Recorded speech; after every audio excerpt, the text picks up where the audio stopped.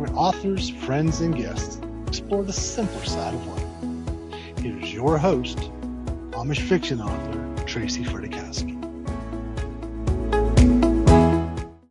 Hey there, welcome to another episode of Buggy Talk. I'm your host, Tracy Fredikowski.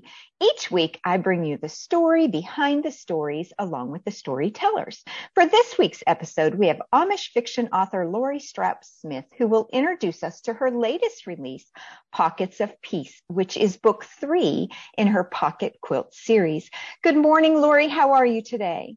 Good morning, Tracy. I'm doing great. Thank you for having me. Oh, it's always a pleasure. We have had you on for both of your books, book 1 and book 2, and I'm so excited that you are bringing this series together in Pockets of Peace, and we're going to talk about Pockets of Peace here in a little bit. But like always, I really like to chat with our authors about some of their writing career. And we all have such diverse backgrounds and our stories are completely different. And our listeners love to hear or just sort of like get into your head a little bit about what made you write fiction, what made you write Amish fiction, and how you got to where you're at today. So are you ready?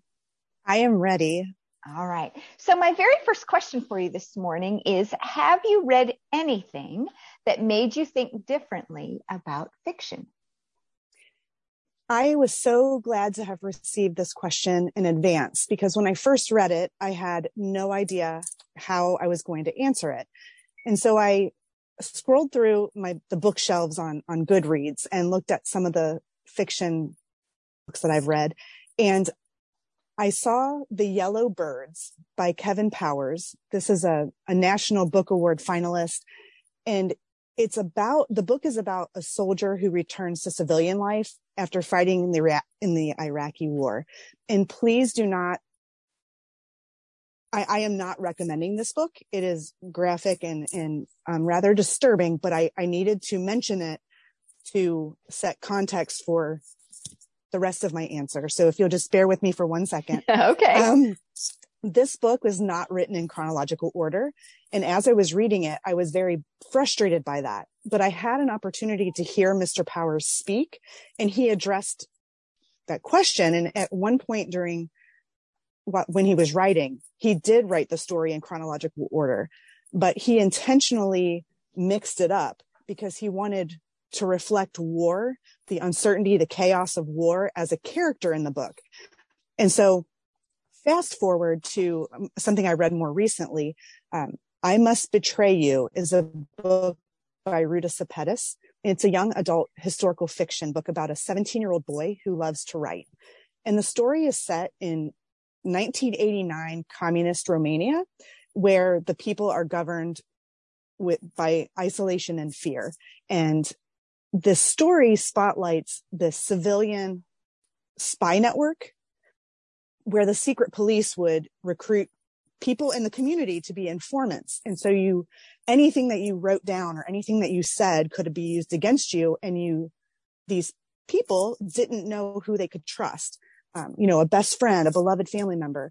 And so our 15-year-old also read the book and we were talking about it afterwards. And we've read all of the books by Ruta Sepetys and know that she has strong characters and deep emotional connections. You really feel like you know the characters. But there were places in this book where Jillian and I felt disconnected from the main character and just thought, wow, I wish the author had gone a little deeper. And during that conversation, I was reminded of The Yellow Birds and that war was a character. And I wondered if Ms. Sepetys intentionally had the main character felt a little disconnected from the reader, if that was intentional because, the main character couldn't trust anyone. So I didn't know if I would love to know if that was intentional or maybe she didn't just write it deeper. I don't know, but I never would have thought that had I not read The Yellow Birds. So it's kind of, I guess, given me a different perspective when I am reading fiction. So I hope that answered the question sufficiently. It did in a very detailed manner. And thank you so much. I have read a few books like that and often wondered, what made the author write it like that? Why, perhaps why did she write it in the first person and then she ended the book in the third person, or something that I wouldn't normally find in a book, but it makes you stop and think about your own writing career and how you portray a story and how your readers see your logic in the way you write. So that was wonderful. Thank you, Lori. Thank you. Sure. So on a lighter note, yes, yes, much lighter. Sorry about that. No, not at all. Not at all. Lori, tell us how you select the names of your character. Most often I will think about the character, about, their strengths, their weaknesses, their flaws, their likes, and I will try to find something special about them. And then I look up the meanings of names, and I have chosen names that way. And for my Amish stories, I have flipped through the budget, and I've really enjoyed finding names that way. I love the budget, don't you? Oh, yeah, I get so much inspiration from that paper. It's a happy day when it comes I get it maybe Thursday. Sometimes I get it on Friday. But when it comes in the mail, my husband knows that after supper, I'm going to go sit out on the porch and I'm going to read that paper. And it's my happy time. I just love putting myself in some of those situations. So yeah, I enjoy it too. Good. So as many of our listeners know, a lot of us authors have dual careers, or we've done something else in the past, or maybe writing isn't our only career. But I would like to know, if you didn't write, what would you do for work?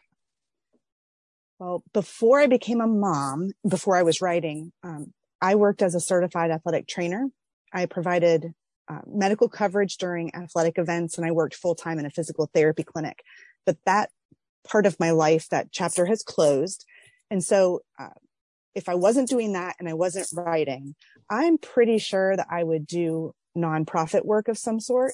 And I've really enjoyed, I've had the opportunity to help authors like Shelley Shepard Gray and Amy Clipston and Suzanne Woods Fisher plan their girlfriend getaway events and the Amish snowbird getaway more recently. And I have loved that. So I could definitely see myself in an event planning type role too. Oh, that's really cool. I would have never thought that of you. I didn't realize that you were responsible for that. So kudos to you. Kudos to you.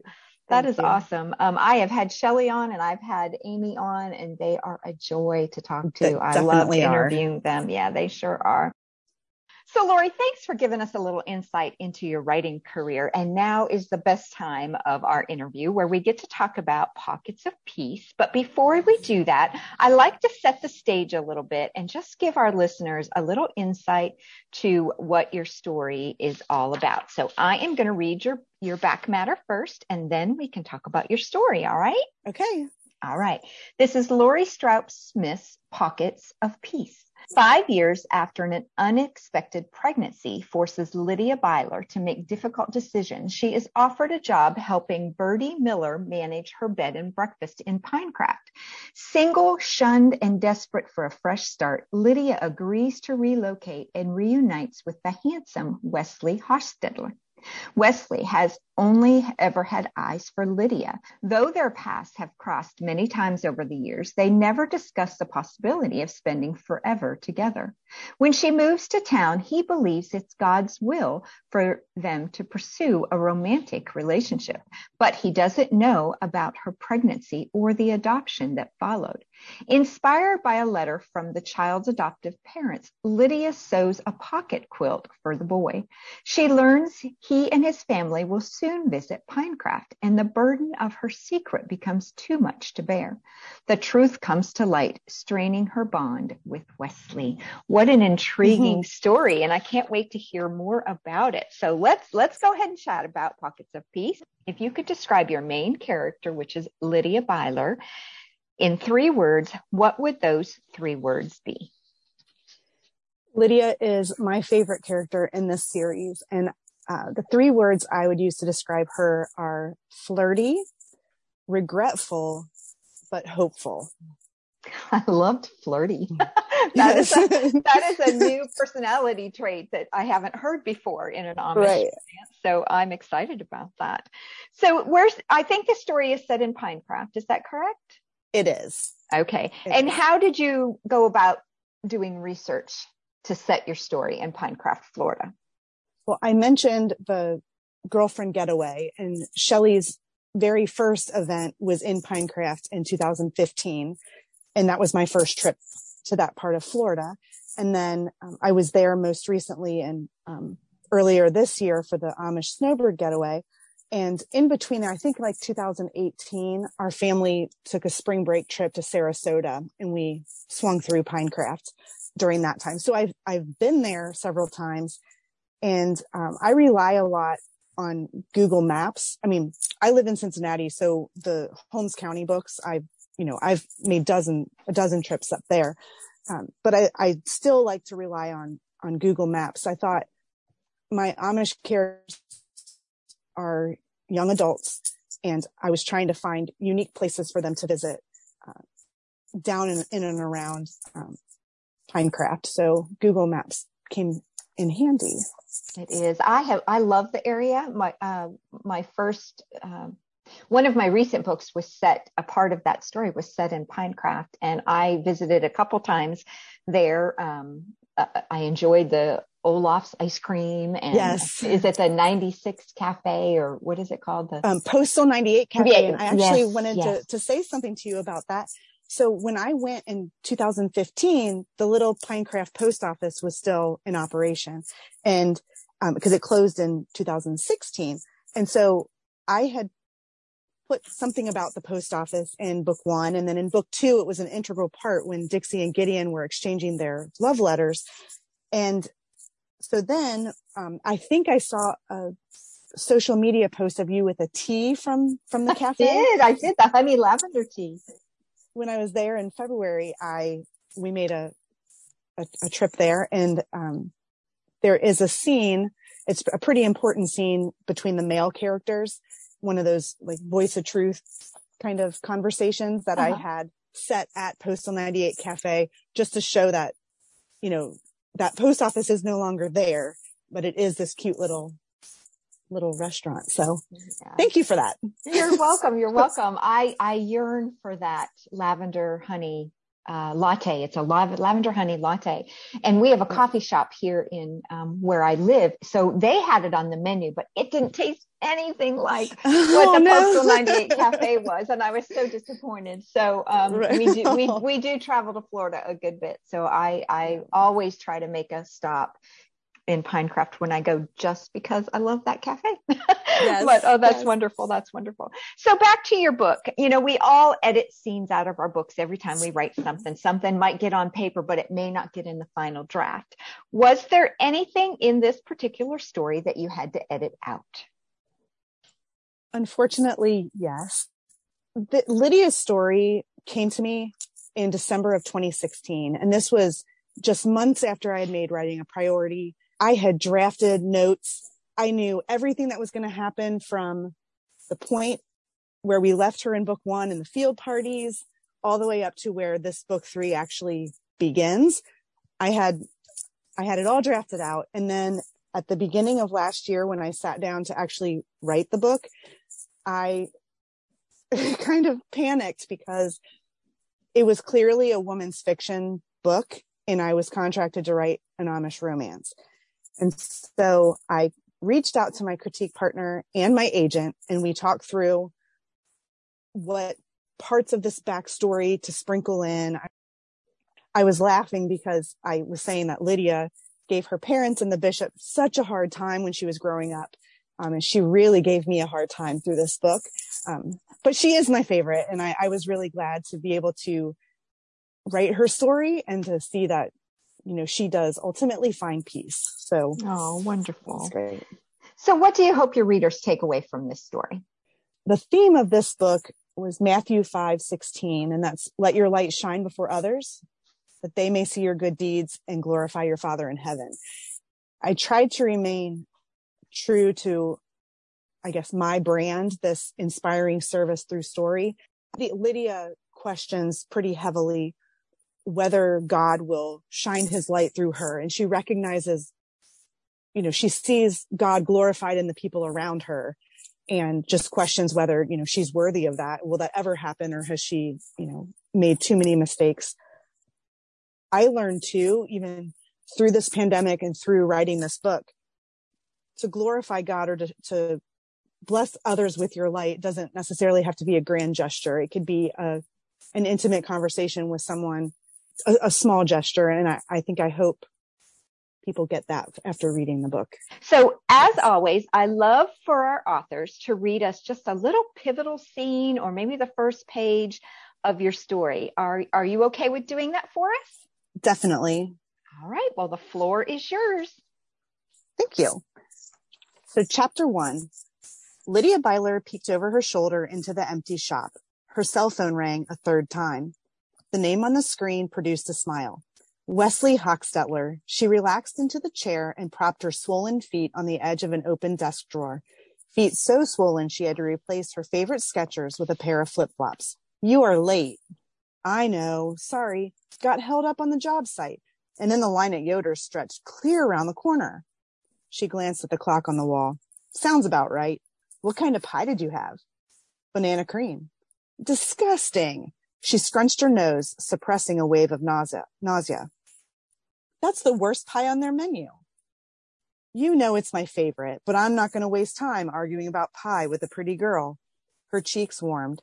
Now that's what I like to hear. Do you have a busy afternoon? We have another install in an hour. I'll be fabricating stone slabs all day tomorrow. He groaned. It's supposed to be hot. The crystal blue Gulf waters and sugary sand beaches of Siesta Key drifted to mind. She could almost smell sunscreen as she pulled her cardigan sleeves over her forearms. Wish I was there. I could use some Florida sun. It's gloomy and downright chilly here. Ah, yes, fall in Ohio. I should come visit, keep you warm. No! She bolted upright and rose to her feet. Her head swirled. She gripped the desk to remain steady. I mean, of course, I love that, but you don't have many vacation days. You'll spend most of your time on the road. Reschedule your trip then. She placed a hand on her belly and the heel of a tiny foot nudged her palm. I'd love to see you, but I had to cancel. We've been so busy here at the store. Customers coming in for fire pits and rakes, and the holiday rush will be here before we know it. She cringed, the lie thick on her tongue as she walked down the hallway into the furniture shop's storefront. She straightened the stack of wood-stained color guides on the counter. The faint scent of varnish and shellac hung in the air, causing the headache that ailed her all morning to intensify. Maybe my dad will approve time off for spring break. He should, and I think he should name you Byler Hardware's Employee of the Month. Yeah, she feigned excitement and prayed her voice didn't sound as fake to him as her response did to her own ears. The forced smile returned as she wrestled to brighten the sudden change in her mood. She couldn't think about her father, his recent heart attack, or her contribution to his physical decline, not while she was on the phone with Wesley. Silence stretched, leaving her alone with her spiraling thoughts. I miss you. His husky whisper sent shivers down her spine. And I miss you. Grateful he couldn't see her face or her growing form, she exhaled and prayed for forgiveness. You and I could be great together. We could have something mighty special. Maybe if we lived closer. Well, maybe someday. For now, I'll take what I can get. Let it be known, I think long-distance relationships are for the birds. Noted, she giggled. I'd better get going. Me too. And now don't you go batting those long eyelashes at the farm boys, you hear? You know I only have eyes for you. A sharp pain stabbed her in the ribs and she grabbed her side. Same time next week? I'm already looking forward to it. Wincing, she ended the call. Calvin approached from the storeroom wearing a distressed pair of jeans and a heather gray sweatshirt splattered with minwax. Jacobine wood stain, if she had to guess, the customer's favorite. The boss handed her a manila folder. File these order forms when you get a chance, would ya? She nodded as he grabbed the keys to his truck. Backing out the front door, he continued. I'll be back in a few. Gotta run over to the school. The wife asked me to bring her some Tylenol. Well, you can count on me. She, too, could use something to take the edge off the headache she couldn't seem to shake. I know, and that's why I like having you around. She rubbed her swollen belly. That's quite a compliment, but my current situation has not exactly made life easy for you or your family. I beg to differ. You're quite an asset around here. Well, yeah, but we make decisions every day, some good and not so good. and we face the consequences. Your dad may be my best friend, so some might say I'm biased. He shook his head, pointed his finger, and peered at her from beneath the brim of his ball cap. You're a good egg, no doubt about it. Don't you believe otherwise? His image blurred. Danke. Better not get tears on those invoices. You'll smear the ink. He shot her a sideways smile and waved. I'm out of here. When Aaron gets back from his lunch break, will you ask him to start sanding the weaver's crib? Of course. Lydia wiped her eyes with a tissue from a box on the desk and eased into the chair. She opened the filing cabinet drawer and skimmed the first order form in the file. Joshua and Anna Weaver, her best friend's in-laws, had chosen the Boulder Creek crib and a matching dresser, fashioned from reclaimed barnwood and stained prairie gray. A beautiful choice, one she could have made under different circumstances. Calvin and Aaron would have the furniture ready in plenty of time, since her due date wasn't for 8 more weeks. The baby kicked as if he could read her thoughts. Cans rustled in the workroom, indicating Aaron's return. She rubbed her belly and lowered her voice. I know, little guy, you are a gift from God. Single and shunned, she could barely make it on her own. If not for Calvin's generosity, she would live at the Holmes County Women's Shelter. The tears returned as she once again wrestled with reality. She was unfit and unprepared for motherhood. You deserve better than I can give you. Asking Joshua and Anna to be your parents was the easiest decision I have ever made. Her friends had endured more than their share of heartbreak.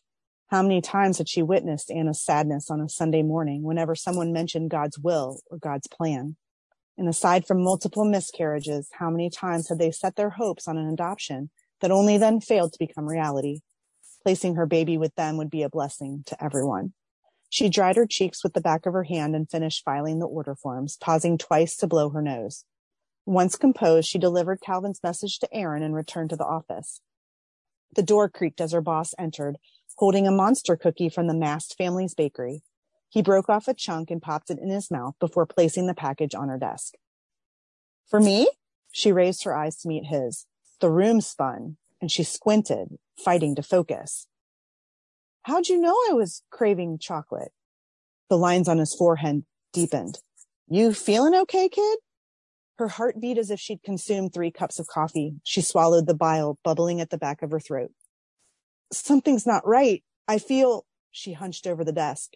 Calvin's hands wrapped around her shoulders. She slumped against his strong frame, and he lowered her to the floor and propped her legs on a box. Aaron, get in here! Her breaths grew shallow. She closed her eyes against the stabbing pain below her ribs. 911, what's your emergency? The voice sounded as if the person stood in a tunnel. Calvin gripped her wrists, his first 2 fingers in position to take her pulse. I need an ambulance. Burkholder Furniture Restoration and Repair. Out on 63. Please, hurry. She swallowed hard. Call Joshua and Anna. And then chapter 2 starts 5 years later. Oh, that's wonderful. I'm very intrigued on how she got herself in that situation. Right. Yeah. So I hope you answered that in the book. So that is wonderful. That really pulled us in. Thank you, Lori, for sharing that with us. And that was Pockets of Peace, your 3rd book in your Pocket Quilt series. So I've got to ask, what's up next for Lori? That is a great question. I currently do not have another contract on the horizon, so I am at a crossroads. My agent is pitching a woman's fiction manuscript that I've written, and I'm waiting to hear back about that. And I do have a couple other Amish manuscripts considering self-publishing, and so I'm reaching out to my author friends who self-publish to ask questions and learn more about that avenue. So we shall see. You shall see. Only God knows the plan he has for you. That's right. It is. So ending our interview, is there anything you'd like to say or a message you'd like to give to your readers? Yes. When I made writing a priority, my goal was to be a published author, and I would never have accomplished that if it weren't for readers. So I truly thank everyone who has given my writing a chance, who has picked up a book, who has shared their thoughts through your reviews. I truly thank you. And I'm excited that I will be one of the participating authors with you, Tracy, at the Keeping Up with the Amish book signing in Berlin on June 13th. And then I will be joining everyone for the Escape to Lancaster event in Pennsylvania in September. So I'm really excited about that. And I'll close with one last thing saying, in that chapter I just read, we heard about Calvin Burkholder. And if you've read book 2, you will know that he played an important role at the end of that story. And he is an influential person in Lydia's life. Well, he also makes a brief appearance in The Veil of Violet, which is a free novella that I offer to newsletter subscribers. So if anyone is interested in that, you can visit my website, LoriStraupSmith.com, and join the mailing list, and that digital download will be delivered directly to your inbox. So I hope you enjoy. I will, and I will make sure I put links to Lori's website in the show notes, so you can just look at that on my website. So you know that I love to do a crazy little speed round where I ask you stupid questions that mean absolutely nothing, but they're sort of fun, and it leaves a thing to do at the end of your interview. So are you ready for my stupid questions? I am ready. Okay. Would you rather ride a camel or a donkey? Donkey. What is your favorite cereal?